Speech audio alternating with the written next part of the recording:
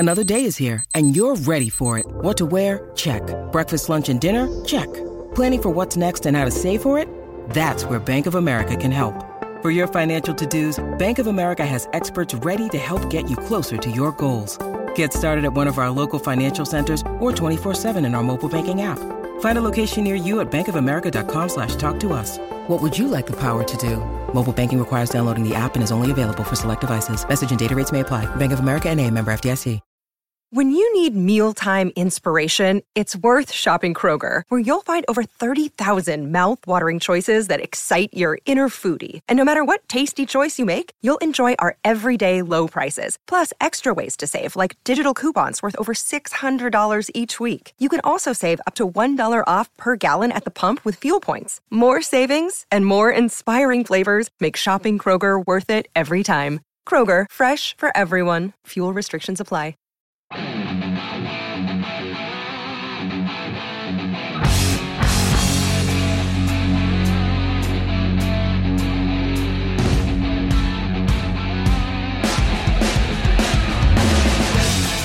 Good evening. Welcome to the Pirates Fan Forum here on DK Pittsburgh Sports Podcasting Network. I'm your host, Gary Morgan. With me, as always, is my good friend and co-host, Jim Stamm. Say hello, sir. Hey, guys. How's it going? And we've brought along one of my favorite fans, and I call him fan and nothing more because that's exactly what I love about him. He's literally just a Pirates fan that lives in Texas and somehow still watches this team. So, Sean Connolly, say hello, everybody. Hello, everybody. So, today, before I get into some big rambling rant, I thought we should spend a little bit of time talking about the GM maybe being part of the reason why they don't want to spend this year, as opposed to just going ahead and scapegoating Bob Nutting like we typically do. I think in this case, we may be actually up against one of those weird situations where, yeah, the owner's cheap, but the GM's not interested in spending right this moment. Does that make sense to you guys, or am I just making things up? Because I've already been told that I'm making an excuse for Nutting, and I really don't think I am this time. Sean, go ahead. All right. I don't think you're nuts, but I also don't think that's necessarily a bad thing. So Sherrington is more of the expert, and really Nutting's more of a owner/customer type. So you want to go with the expert. If the expert is saying, don't spend, our expectations for 2022 aren't that high to begin with. We want to develop talent. We want to make sure that we get our at-bats. We want to make sure we get people to understand what they can do actually pitching. I don't see that as a bad thing to try and grow the homegrown talent. See, I don't see it as a bad thing either, but my gut instinct tells me if I'm agreeing with Bob Nutting, I'm making a bad choice. And I feel like I'm agreeing with Bob Nutting here in that I'm okay with them not spending a lot of money this year if it's in an effort to protect prospects and they actually think some of them are going to grow into the job this year. But Jim, as you and I have talked about multiple times, we don't see an awful lot of them really growing into the job this year, right? So it seems to me like a little bit of money wouldn't be a bad thing, and I don't think it would hurt the rebuild. But I get the impression that's where Ben Cherington is from his comments. It's tough because, like you opened with, is like anytime you even slightly step into the corner of Bob Nutting, that's a hot place to be, and people don't like it. I think if you're paying attention to what's been going on pretty earnestly the last couple years, you tend to understand it a little better. People that maybe aren't as tapped into what this process is and where they are in it might think, well, here we go again. This is just another guy that is a nutting defender and doesn't want to put blame where blame is due. But no, I do think this time it is kind of legitimate. And it's probably another year away in that regard. I would put a year on it, even though we don't like timetables. But yeah, so I think that is something that the fans that are a little more plugged in understand. Yeah, I mean, Sean, from your perspective, you've been very patient with the rebuild. Just from our chats back and forth. I think you probably tend to lean a little bit more towards the overly patient side. You're actually like, I'm good. Just do whatever you're doing. Don't mess it up, right? What's your fear there? Like, how could they screw this up at this stage if they were to spend some money? What would be a mistake?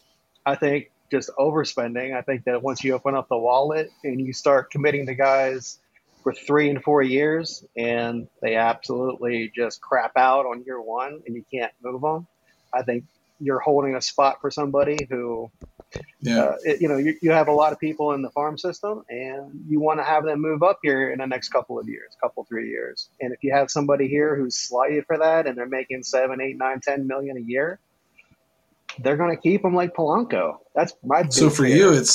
you, it's primarily a length thing then. I think it's a length thing. And I also don't want to sit here in 2025 and be like, oh man, if we only got Cruz another 300 at-bats in 2022 at the end, we'd be so much better. We'd be so much further ahead. I don't think that's what you want to say. You don't want to be in that position. That makes sense on the surface. And I think, Jim, circling back to where we've already taken this conversation multiple times, I don't see the Cruz issue on the mound. So to me, I'm more than happy to go out and get a veteran for a year or two. Mostly, and I agree with you, Sean. I don't want to go crazy and give people 4 or 5 years at this stage.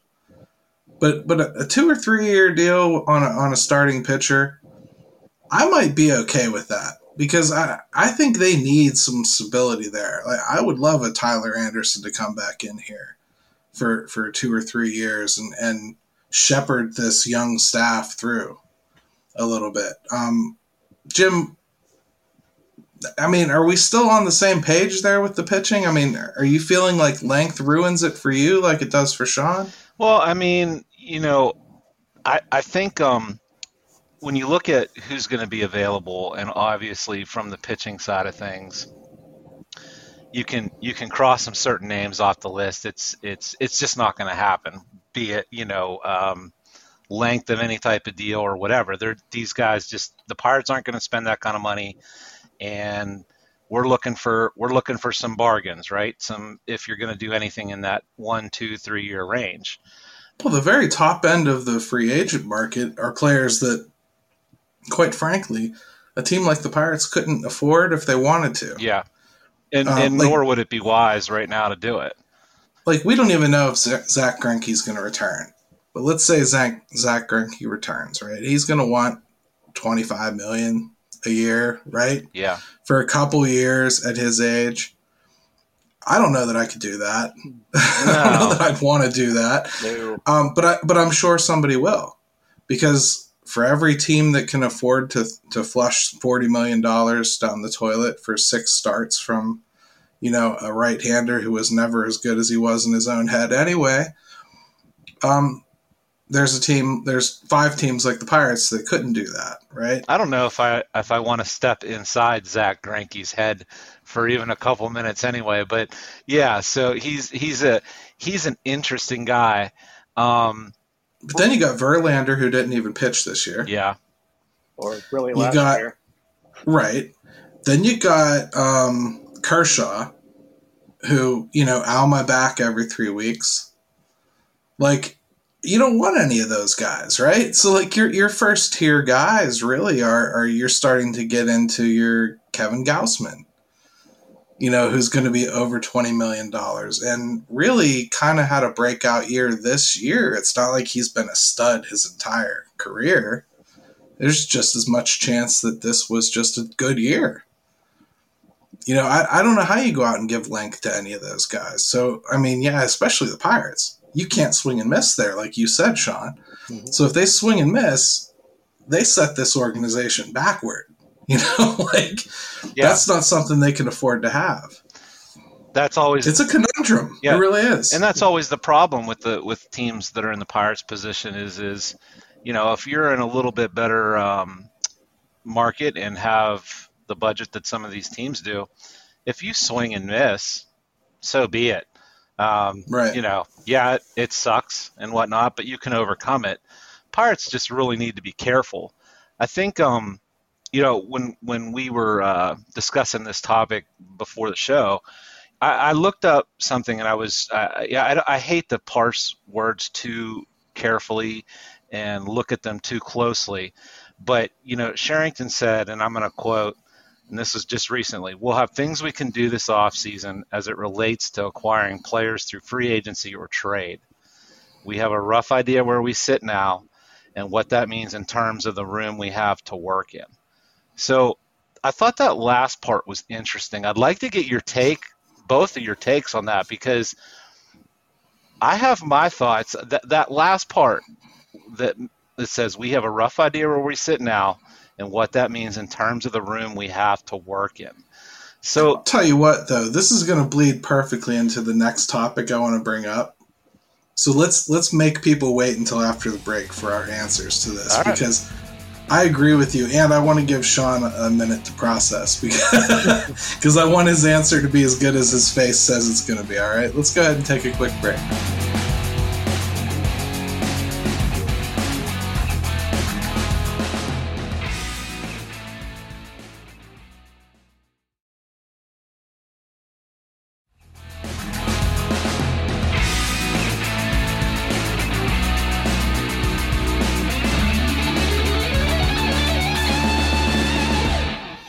All right, and we're back to the Pirates Fan Forum here on DK Pittsburgh Sports Podcasting Network. And we left you off with Jim bringing up a very interesting quote from Ben Cherington, where he basically says we have an idea of what we're going to spend, or where we're at and where we are in relation to what the room we have to work with, right? So, Sean, do you want to take a crack first, or would you like me to go after it? I mean, all I know right now is that we promised an audience we were going to react to it, and we've had about 10 minutes to think about it. Me. First of all, Sean, me and Gary like to do this. We like to spring things on each other just to get that natural reaction. So you didn't just get ambushed. This is how we roll. Hey, you got Jim bushed. Yeah, you got Jim bushed. Fair enough. It's all part of the game, right? So, no, I think that as far as the room that they have to operate in, they are constrained. They're constrained by the small market. They're constrained by the excuses that they have given themselves in the past. Like, we're a small market. We can only do so much. We can't go out there and get that big free agent like Verlander. I would disagree that Greinke is going to be a big free agent. I got to watch him actually twice this year, which is pretty lucky. And he topped out at exactly 89 miles an hour both times. So that's what he does, though. It's a lot of fun to watch. But yeah, he's not that power guy anymore. He's a pitcher, not a thrower. Exactly. Yeah. But as far as Ben goes, as far as Sherrington goes, and what they are looking at, what they're constrained by. I just hope they're not looking at what they can't do. I hope they're looking at what they can do. And going out there and doing that's a good way to put it. It's very good. And going out there and getting some bargain bin pitching, just like you said. I think that as far as free agents go, in my head, I separate it out between position players and pitchers. So, and as far as the way that you guys have talked about the prospects coming up, pitchers are a lot farther away than the position players. You don't want to block the position players. There's nobody that's going to be there for the next couple of years that's going to block the pitchers. So I agree with you there. I think when I think about Cherington's statement, what I'm really thinking about mostly is at this point we're piling up statements that all prepare the fan base for being underwhelmed, right? That's what I keep hearing. I keep hearing an awful lot of yeah, we could do this and that, but, kind of just expect most of it to be internal, right? Or, we got room, but, we got to be real careful with it. I kind of wish they'd do something like we just did in the first segment where they come out and they say, like, no, we got these prospects that are coming up that are close enough that we really want them to be able to have a place to step into. We want to leave a landing strip open for them. I'd much rather tell Cole Tucker to go packing than, tell Javi Baez to go packing. Right? You want your prospects to have a landing spot. That's the purpose of this whole thing. I go back to just thinking they don't have enough on the mound to do that, despite a lot of people thinking Roanzi's going to come up here and start in the All-Star game. I don't see it. I think they probably need a little bit more seasoning on guys like him. So Gary, what do you think he means then by that in terms of the room we have to work in? Because I take that in a very simple way, which is they do still have some sort of a budget they want to stick to this off season. And maybe that's me just looking at it too critically, but it was an interesting ending to it, I thought. Well, do you ever go out on a double date, either of you? Do you ever go out on a double date with your wife? You're sitting there, and the couple across from you, they order like this nice bottle of wine, and your wife looks at you like, "Can we get a bottle of wine like that?" And you go, "All right, yeah, we'll get a bottle of wine. That's sweet, yeah." And she looks at you with the price, and she kind of gives you that look like, "We all right?" You're not going to go, "Yes, we have $110 extra we can spend this week, dear," right in front of the couple. You're going to go, "We're all right, yeah." And then you get in the car and you're going to go, "No gas next week." It's not something that I think he's ever going to say out loud, is the point. He'd have to tell you the budget if he told you directly he had one, right? So it at least, if not, there'd be a question about it. Right, but to me, I guess the news would be, I looked at it like this year with the money that they have committed to payroll and next year that that wouldn't even really come into play. Obviously, we know they're not going to go bonkers anyway. They know that. So I guess it just surprised me a little bit that it suggested that there is, despite that, still a framework in place before you even know who or what might become available. So it was just a little something, caught my attention. It's not a bad thought because, how many times did they personally bring up that, they had some kind of an agreement that they'd be able to have the money later. And a lot of people have speculated about what that could possibly mean. Does that mean that they're setting the money they don't spend now aside so that they can add to payroll way above what this market could typically handle for a few years to open a window? Part of me thinks like, okay, that's kind of counterintuitive to what you're doing with the prospects then, because, inherently your team's going to be super cheap for a few years. But I don't believe it either. I mean, I just don't believe that Bob Nutting's got some Ben Cherington escrow. He's got a little opened up. He's got a Dave Ramsey envelope off to the side, and if you don't get that reference, it's perfect. But I don't think it's working that way. So and I don't want to sit here and put every quote under a microscope, but it does. Well, he better get to work giving us a lot more then, because when you get two quotes from the guy in a month, heading into an off season following 101 losses, you're going to parse. That's just it. We get it and we just stare at it because, like you said, you're not getting fed very much. So exactly. Not that there's anything to say right now. I mean, we got people out there pretending that. There's this ongoing contract negotiation for Yoshi in the background. Like, it's just silly things are going to just pique people's interest over time here. But I figured a good subject for us to touch on here while we're talking about signings and money is I mean, is the era of the big money starting pitcher dying? And what has killed it? I'm going to read you a quote from Buster Olney. I'm pretty sure most of you know him, but he's a reporter for ESPN. Been doing it a really, really long time.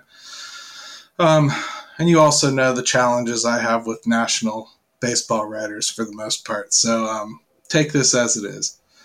There's a desperate need, which is just an insane word here, but there's a desperate need for the MLB, which I hate too, the MLB. Just call it MLB. The Players Association, to talk about the pitching changes and restoring the preeminence of the starting pitcher. It'd be better for the product. It'd be better for the union, given the importance of starters and setting market prices. So I had a few issues with this, and it really got me thinking mostly about a conspiracy theory that I've kind of held in the back of my head for quite some time, right? So I'm going to go ahead and approach it, and we'll see what you guys think of my nuttiness this time. First, Buster has no idea what the major problems are with baseball, if he truly thinks this is something that's up there, or he thinks that people can just complain that the role of something in sports has changed and they can get it reversed. That would be like saying that hockey goons could complain to the union and have it reinstituted as something that happens every game in the NHL. So, silly on its face. Here's my conspiracy theory. The game itself, in the name of health, has changed the role of starting pitching to the point where it is setting up a structure of minimizing salaries long term. I think Garrett Cole might be the last big money free agent starter for quite some time. Thoughts? I'll go with you, Jim, because Sean went first last time. It's funny. I've never heard you say that before. And it kind of goes a little bit along with some of the things I've been thinking too, which is, and maybe it was by accident at first. They started figuring out that, look, we're going to give guys less times through batting orders, and then it just by accident kind of started happening, right? Where it just started diminishing the role. It would kind of be like in the NFL with the running back situation, where I don't think anyone set out to destroy the market value of running backs, but the game changed. They figured out other ways to do things. You can get by with guys that can get 1, 2, 3 innings. It's hard to find these Garrett Coles, right? So if you can find another way to, skin a cat, I mean, why wouldn't you do it? And so, it's great for the owners, and it's great for GMs trying to go out and find guys to pitch and effectively get through things. I want to say this because I don't want it to get lost in the conversation. But I looked over in the last 10 years how much this has dramatically changed. And in 2011, the percentage of 6+ inning games from starters was at 65.7%. Wow. And I just wrote a piece on this. Yeah, it is now down to 36.6%. I just wrote a piece on this year, and the top in the league was the Oakland Athletics, averaging 5.1 innings. Yeah. It's crazy. I mean, so it has – that is 10 years. That's a trend. That's not a fluke. Boy, that's going off a cliff with it. And it was 31.8% last year, but, COVID had something to do with that. So, look, I don't even know if they can stop it. Forget about whether it's desperate or whatever. I don't like it. I don't like it. I don't either. Because it kills the game in the sense of the rhythm of it and whatnot. But I understand from a baseball perspective why you're doing it. Sean, what do you think? I think a lot of what you said is absolutely 100% correct. But I also think that we're on the back end of a lot of these big name pitchers. And it seems like this is a lot of the elite quarterback debate in the NFL. Whenever you're really just trying to parcel out which five are the best quarterbacks, like which five are the best starting pitchers in the MLB, and what's that worth? Um, and just to counter your guys' argument where you're not getting as many innings, well, playoff baseball has also changed. Like if you can sit out there and send out your big horse for that wild card game, that game number one, you can get 5 or 6 innings. What's that worth? Yeah, it'd be nice to see, because this year I didn't see that, Sean. This year I saw an opener, and then somebody that used to be a starter, and then a middle reliever, and then a specialist, and then a closer in the 7th. And I want to win every inning. I don't want to win this game. I don't know. That's what I saw almost right away.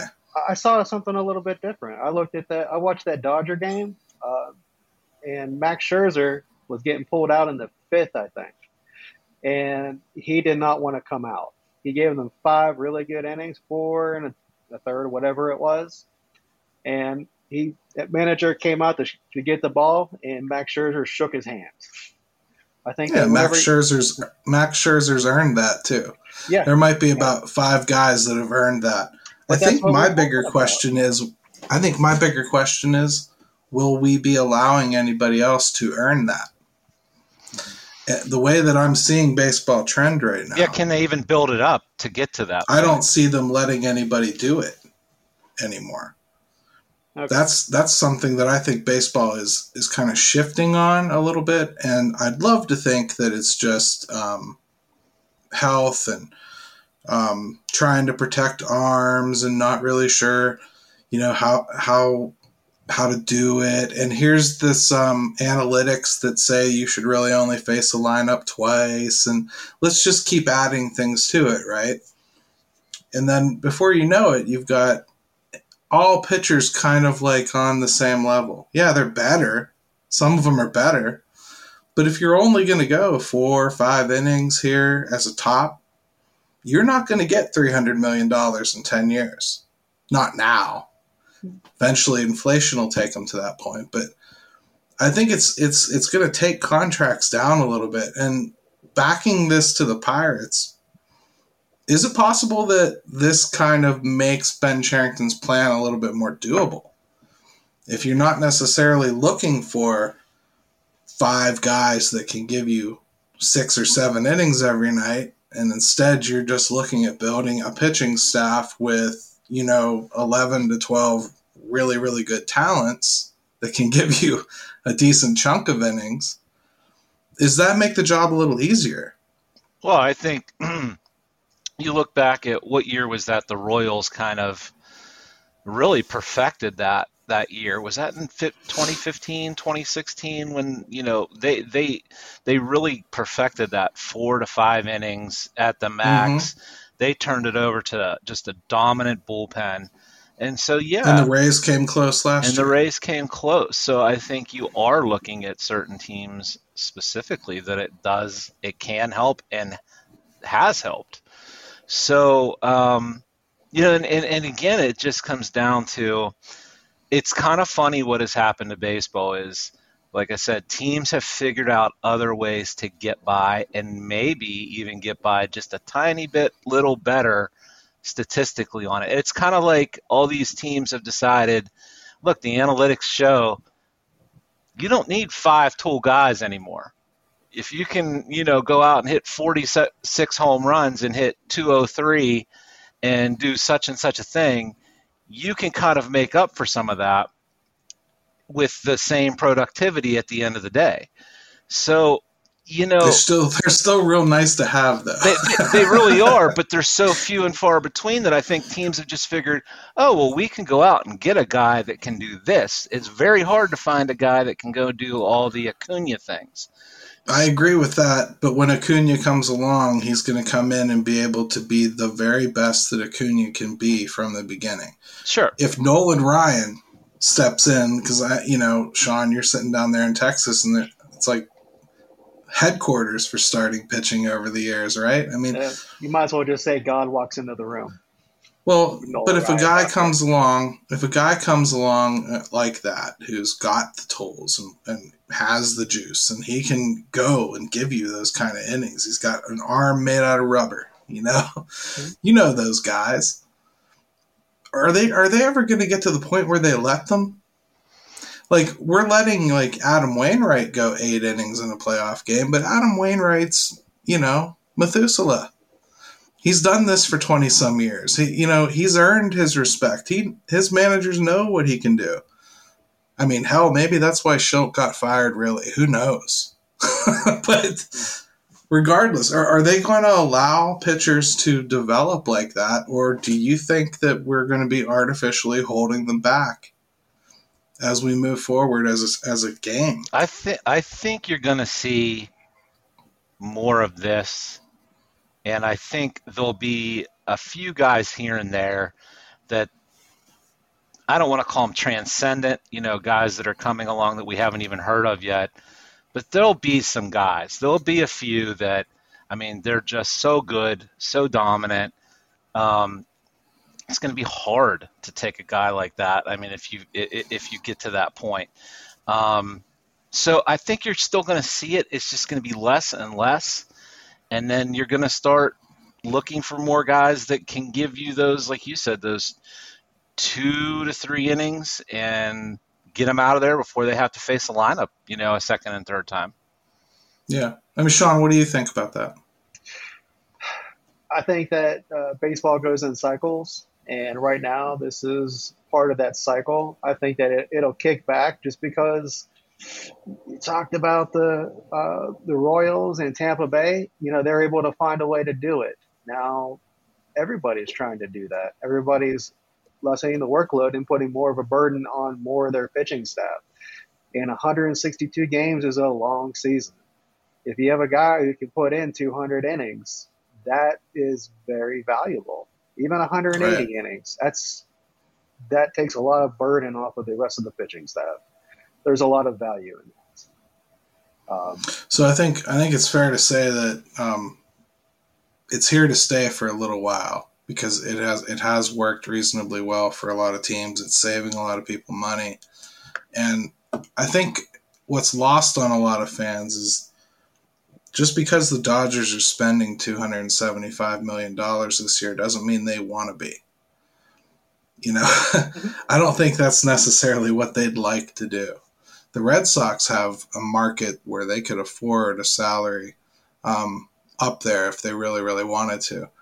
And they made a decision years and years ago that they could do this a heck of a lot cheaper. And that's what we're seeing right now. Yeah, I mean, you know, all these owners have a little bit of Bob Nutting in them. I mean, they're baseball owners, right? I mean, historically, they have always been, how should I put this, less than trustworthy and giving of their money. So I think to answer your question, bring it back, Gary, to just with the Pirates, you said it's here to stay for a little bit. And so, Sean, even if it does end up cycling out at some point, and who knows, I mean, look at the last 10 years we just looked at. But to answer your point, Gary, is I do think it kind of lines up with the Pirates right now. The next 2, 3, 4, 5 years, I don't think you're going to see a trend away from it that soon, if at all. So, yeah, I mean, hey, look, the Pirates need a little bit of a break here or there. If that's where some of it is or one aspect of it, great. Worse things have happened, right, than having something break the Pirates' way. I'll tell you what, though, guys, let's go ahead and take a quick break, and then when we come back, we're going to start talking about a little bit of a series we're going to start here on the show. We're going to start talking about potential rule changes in the CBA that could make some things cool for the league, and maybe some of them will be wishful thinking. We'll see.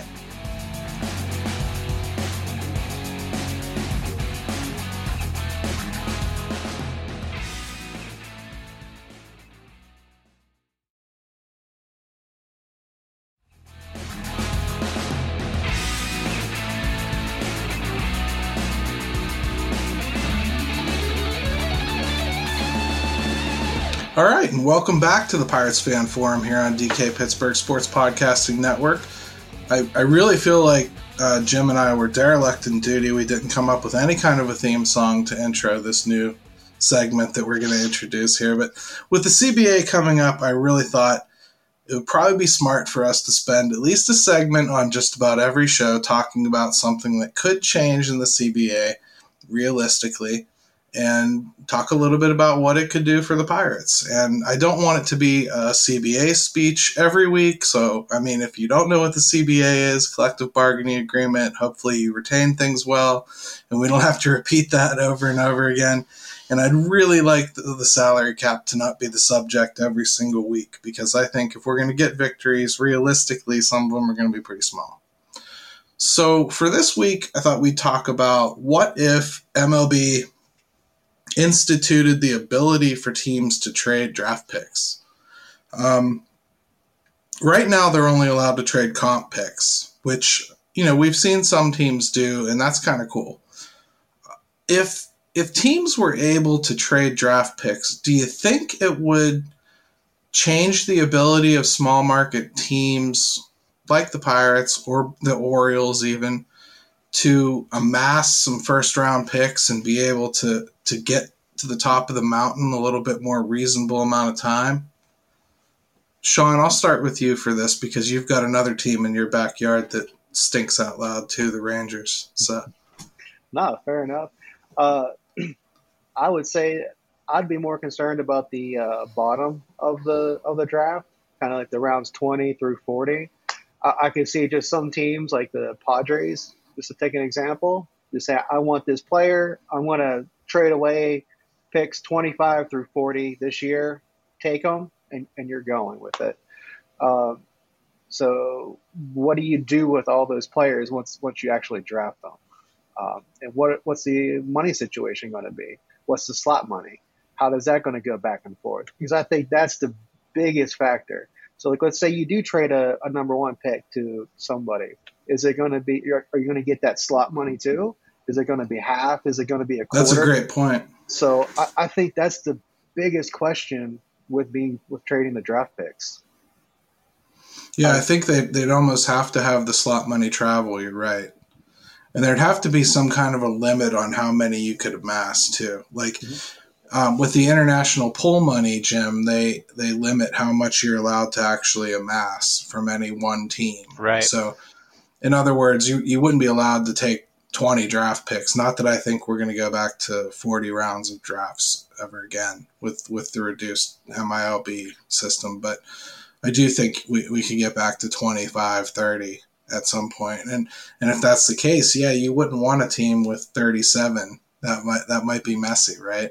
Right. In fact, there aren't a lot of teams that would want 37. So do you think this would have any kind of an effect at all, or do you think people would just be too cautious with it, Jim? You know what? I think it'd clearly have an effect. I think, again, it's nice to have some options for some teams that need other ways to kind of rebuild or, get things up off the ground, like the Pirates are trying to do, and maybe you can accelerate that.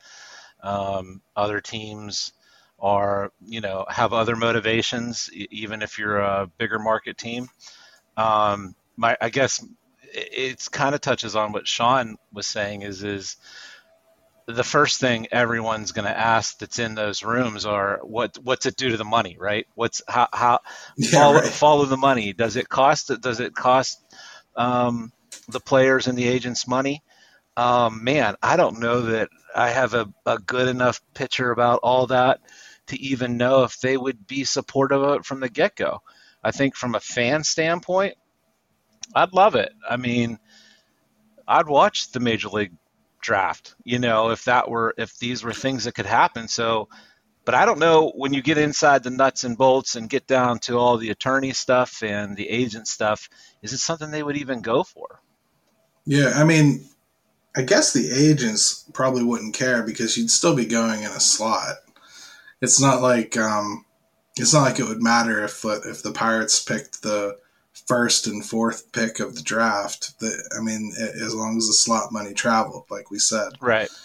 If it doesn't, then yeah, I think agents would get upset because clearly one of those first two picks isn't going to get actually signed. So I don't know. It's an idea that I've had for a while. I've always liked it in the NHL, although being a Penguins fan, I think it's largely gotten them into trouble. But that's up to the teams, right? Like if you can't handle it, that's on you. And I don't mind that part of it. Yeah. I mean, we've seen teams mismanage things like that before. They take wild swings and misses on top picks. But, even the Pirates this year, let's say they had the first 2 or 3 picks, right? Everyone was super afraid to take Jack Leiter because he's a pitcher, right? And they take the safe pick, I think, with Davis. If you had the 1 and the 2, well, one of them's probably going to be Jack Leiter, right? Because you don't feel like you're swinging your entire year's, pull in your first pick. You get an opportunity almost for a do-over. You up your chances of actually getting a player. And for a team that is rebuilding through the draft and has to survive that way, I can see the appeal there. The other side of it, though, Sean, is I'm not sure teams like the Pirates need more incentive to trade established players. And that's realistically what they'd be moving for those draft picks. Let's not pretend you could gang together 5 or 6 lower round picks for it. They're very valuable to every team in the game. I mean, that's essentially what they're getting anyway. They're getting prospects instead of major league ready talent, so they're already taking a bit of a flyer on them. And that's instead of a lottery pick, you're supposedly making an educated guess, right? Right, you have more information, but I think you have to look at what the big market teams are going to want. Like they've built a lot of it through just free agency and taking what other teams have developed and taking that uncertainty out of it. I think that the major leagues, it's the most uncertain of all the drafts out of the 4 major sports. So I wouldn't say, I'd say that the Yankees, the Dodgers, if they can go ahead and flip a number 1 pick for a starting pitcher, just like you said, a number 3 rotation guy, they'd probably do it just because you know what you're getting versus that first round draft pick. I think it what the money is going to do. I think it would worry me a little bit in the sense of, there's all these things that while we talk about it, you don't realize kind of like, the ripple effect.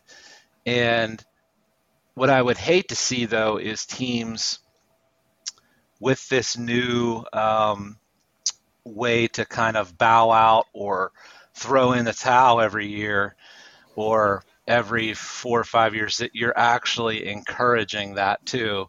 We've already got enough of that going on. That's a good point. Going on in baseball.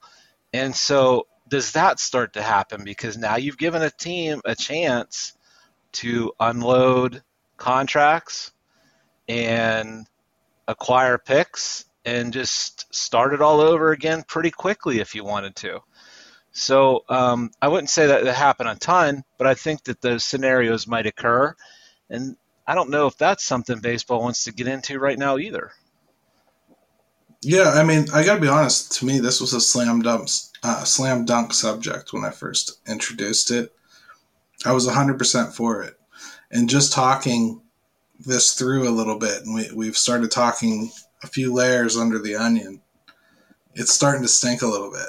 So I'm not 100%. I'm not 100% for it now. Well, how about this? Like we're looking at it from a big market perspective. At least I was. What about from the Pirates' perspective or another team's perspective? Like you get to maybe keep some more of the picks that you had already drafted. A lot of your prospects. You get to maybe package in some draft picks, but you also get to keep a guy who's already in your system. And that also helps with the MILB quality of life. So if you're trying to attract more people there, It's like, hey, you might get drafted and you're gonna have to work yourself through a farm system, but chances are it'll be one farm system instead of multiple farm systems. Yeah, I mean, that's plausible, but I mean, another thing that the Pirates really kind of can't afford to give up, though, Jim, is grabbing guys from other teams that they've already done a lot of the hard work, right? Mm-hmm. You do want some of those guys like Jack Sawinski, who comes in here in Double-A and kind of looks like he's ready to be in Double-A. It's nice to have that every once in a while, right? Yeah, I think you first of all got to perfect making meals in your own kitchen, right? I mean, you know that's where you're going to do the majority of your eating, and it's not a bad point that Sean brings up, but I don't know how much. I mean, we've clearly seen how much baseball cares about their minor league players anyway. They've been just absolutely embarrassed into having to do something about the living conditions and the paying a livable wage. So that's probably way down on the totem pole for the bottom feeders. So like Gary was saying, when we started this, and we've talked about it somewhat in the past. Yeah. I was like, yeah, man, hey, that's great. I'll tune in. Yeah, I'll have my bowl of popcorn and I'll be waiting for the draft, and man, we can see who the Pirates are going to do, what they're going to do with this draft pick and this guy. But the more you start drilling down on it, there's a lot of things that would have to be ironed out. And then we also haven't even gotten into the whole fact of, they're going to start changing service time. And now you're dealing with more draft picks and things of that nature. So, I mean, it just seems like the more you dig into it, the more confusing it gets. That's how baseball is in general. All these rules are interconnected and married. And so every time you talk about changing one thing, it kind of, Yeah. So I guess we have a little bit more time. Let's bring up another rule change that they've been talking about, and that is the designated hitter. Okay? Universal designated hitter. I thought this was just about 100% in the bag. And then recently I've started hearing some comments that, I don't know, it's the only league in the entire country that still has no designated hitter. Maybe we don't necessarily want to give that up as a game yet. And I've heard that from Manfred a couple times too. So, I mean, I don't necessarily want to make this, is it a good thing or a bad thing if there's a designated hitter? Just more, do you think it's going to happen? I've really kind of believed it was going to happen for about a year now. So it's odd for me to be starting to waver at this point. I still think it's going to happen. Just with, there seems to be more and more guys that are coming up in Major League Baseball that don't have true positions, or are quite honestly just butchers out there. I mean, we've seen, how many times have we seen Yoshi out there, and it's very apt for Halloween. It's frightening. But so yeah, like just from that standpoint alone, I think you're getting a lot of guys up. They're big guys. They don't necessarily play a true position. And it's just more versatility for teams. So I still think it'll happen. But, I mean, it's baseball, so you never know. Sean, what do you think, sir? I hope it doesn't happen, but it's an eventuality. It's whether it happens this year or the next CBA, it's coming. So I just hope they push it off to the next one. Sean, I can sense your excitement for the DH. It's just jumping off screen right now. Is there like, I know you don't, well, let's not get into a big thing about it, but I'd be really curious, what is it that immediately I can tell you're not for it at all? For me, it's just the rhythm of the game. Like, you get to the top of the order in the American League, it's just kind of like, it's just a little bit better than the bottom of the order that you just saw. You get to the top of the order in the American League, it's so exciting for me. It's like what you're trying to get to. You're trying to get to those guys. And whenever you see a pitcher get a hit, for me, that's really exciting. He helps out his own cause, and it just to rehash all the old arguments, like you have more strategy in the National League and all that other stuff. You have the same guys coming up just trying to bash the ball in the American League, and it gets a little not tedious, but it just doesn't have the same rhythm, and that's what I grew up with. I grew up in the National League, and that's just what I like. I did too, and I think I don't want to say that I gave up on this subject because I used to be very kind of anti the DH, and recently I think I've been thinking of it more from a perspective of it makes it a little easier to get that next step from AAA to the majors done for some guys that maybe aren't ready to take a position over, but you like their bat an awful lot and you'd really like to get them up here and see what they can do.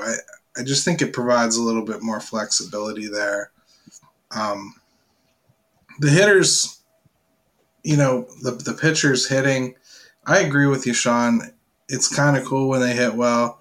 It's nice when you have a little break from facing one of those murderers road lineups where you get that pitcher that lets you get through the hump. But I don't know. I haven't seen enough pitchers really taking at bats seriously recently for me to feel like it's something I want to keep watching. That's really kind of what happened with me. I think you've just seen, because I used to be against it, and then you've just seen such non-competitive at bats a lot of times from pitchers. And look, those have always been there, but I think it's been more and more of that. And I don't know if they've almost just conceded that most of the guys, that go up there as pitchers aren't going to be able to hit. I will say, like, the thing that I keep coming back to with this is if baseball is looking to find more ways to get the interest level and the excitement up and the balls in play and things of that nature, then I think it's just a matter of time. It's a quick way to try to inject that into the game when all these other problems are so, like we've talked about, interconnected, that this would be a way right away, at least in one league, to kind of get that moving a little bit. I mean, if they're not going to do it, I mean, this isn't just a Pirates problem, but if they're not going to do it, somebody needs to very seriously think about making the pitchers take batting practice for real and at least teaching them how to bunt. I mean, you should at least be able to drop down a bunt.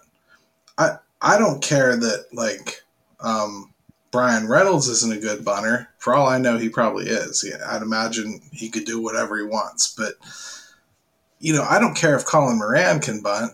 I want to see Chad Cole drop down a perfect bunt down the first baseline. That's what he should be able to do. You don't want to see Colin Moran drag bunt and just leg one out and beat it down the line. I mean, I want to see it 2 years from now when he's been traded to the Cubs. I don't want to see it right now, but that's just me. I mean, I think I've seen enough of Colin Moran trying to run. Don't you think? Don't you think too, though, that it's gotten hard for hitters to hit. So you're asking pitchers to go up there, and the velocity and the movement that you are seeing now from guys is so off the charts that, even bunting is more difficult than it used to be. So I can see why pitchers often look so bad doing it now. But that's one of those unwritten rules that kind of went away quietly, though. Remember, it used to be like you didn't throw breaking pitches to a pitcher; you just threw them fastballs, right? Yeah. And even when they'd sit up there like ready to bunt before the pitcher's even like taking his spot on the mound, they're standing there squared up. Yeah. Well, he used to throw it right into their bat. Yeah, here, have at it. Now you get like a down and away curveball you're supposed to try to bunt and whatnot.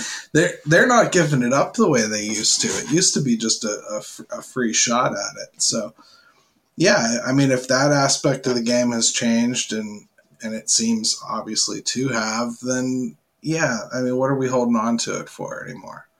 Let it go. And if Steven Brault really wants to hit, he can play right field. Yeah, and he can pull a Rick Ankiel. Dude, he would have been a better option at the plate than an awful lot of guys we had this year. Well, that's true. I'd prefer never to revisit that again. But no, I don't watch next year then. Oh, Gary, stop. I'm trying to stay positive over the off season here. It's very hard. Right, we have to get through Christmas before I start that. Sorry about that. Anyways, no, guys, great talk again. I really had a wonderful time talking about everything today. The rule changes and the pitchers changing and what the GM's actually doing. I think, man, it was good stuff today. And hey, I got to give a quick plug out too. If you haven't had a chance yet to read Alex Stump's latest piece on DK Pittsburgh Sports, just bar none, the absolute best job anybody has done this entire year covering the development team and everything that's going on with the system as far as the different things they're trying. I learned things about the structure of the pitching techniques that they have through the system that I ever knew. And I covered this team pretty closely myself. So wonderful piece. Please take the time to read it. It's not a free one. It's worth the 7-day free trial if you can just get a hold of that even. If you're a Pirates fan, really, really got to give that one a read. It's very, very good stuff. And Jim, before we go, how do people get a hold of you, my friend? Yeah, I'm all Twitter all the time. It's @412 or @JimStam22. Love to talk to Pirates and basically anything Pittsburgh, you will get my attention. I do want to ask Sean, how often do you see anybody out there, because you're in Texas, right? Yep.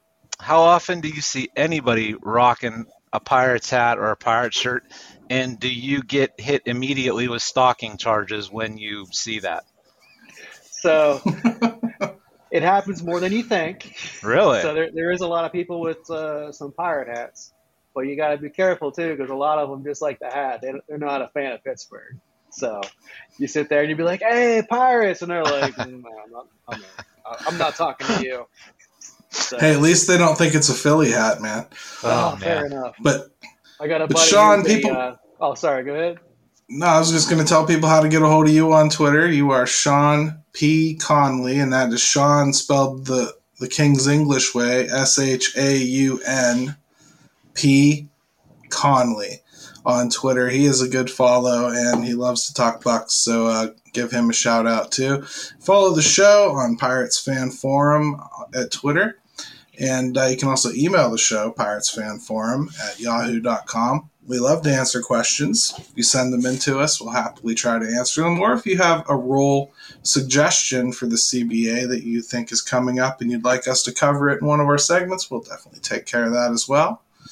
Anything else to add today, Mr. Stam? No, I was just going to follow up with you, Sean. Sean knows his stuff, and he's a good follow. So if he won't plug himself, we'll do it.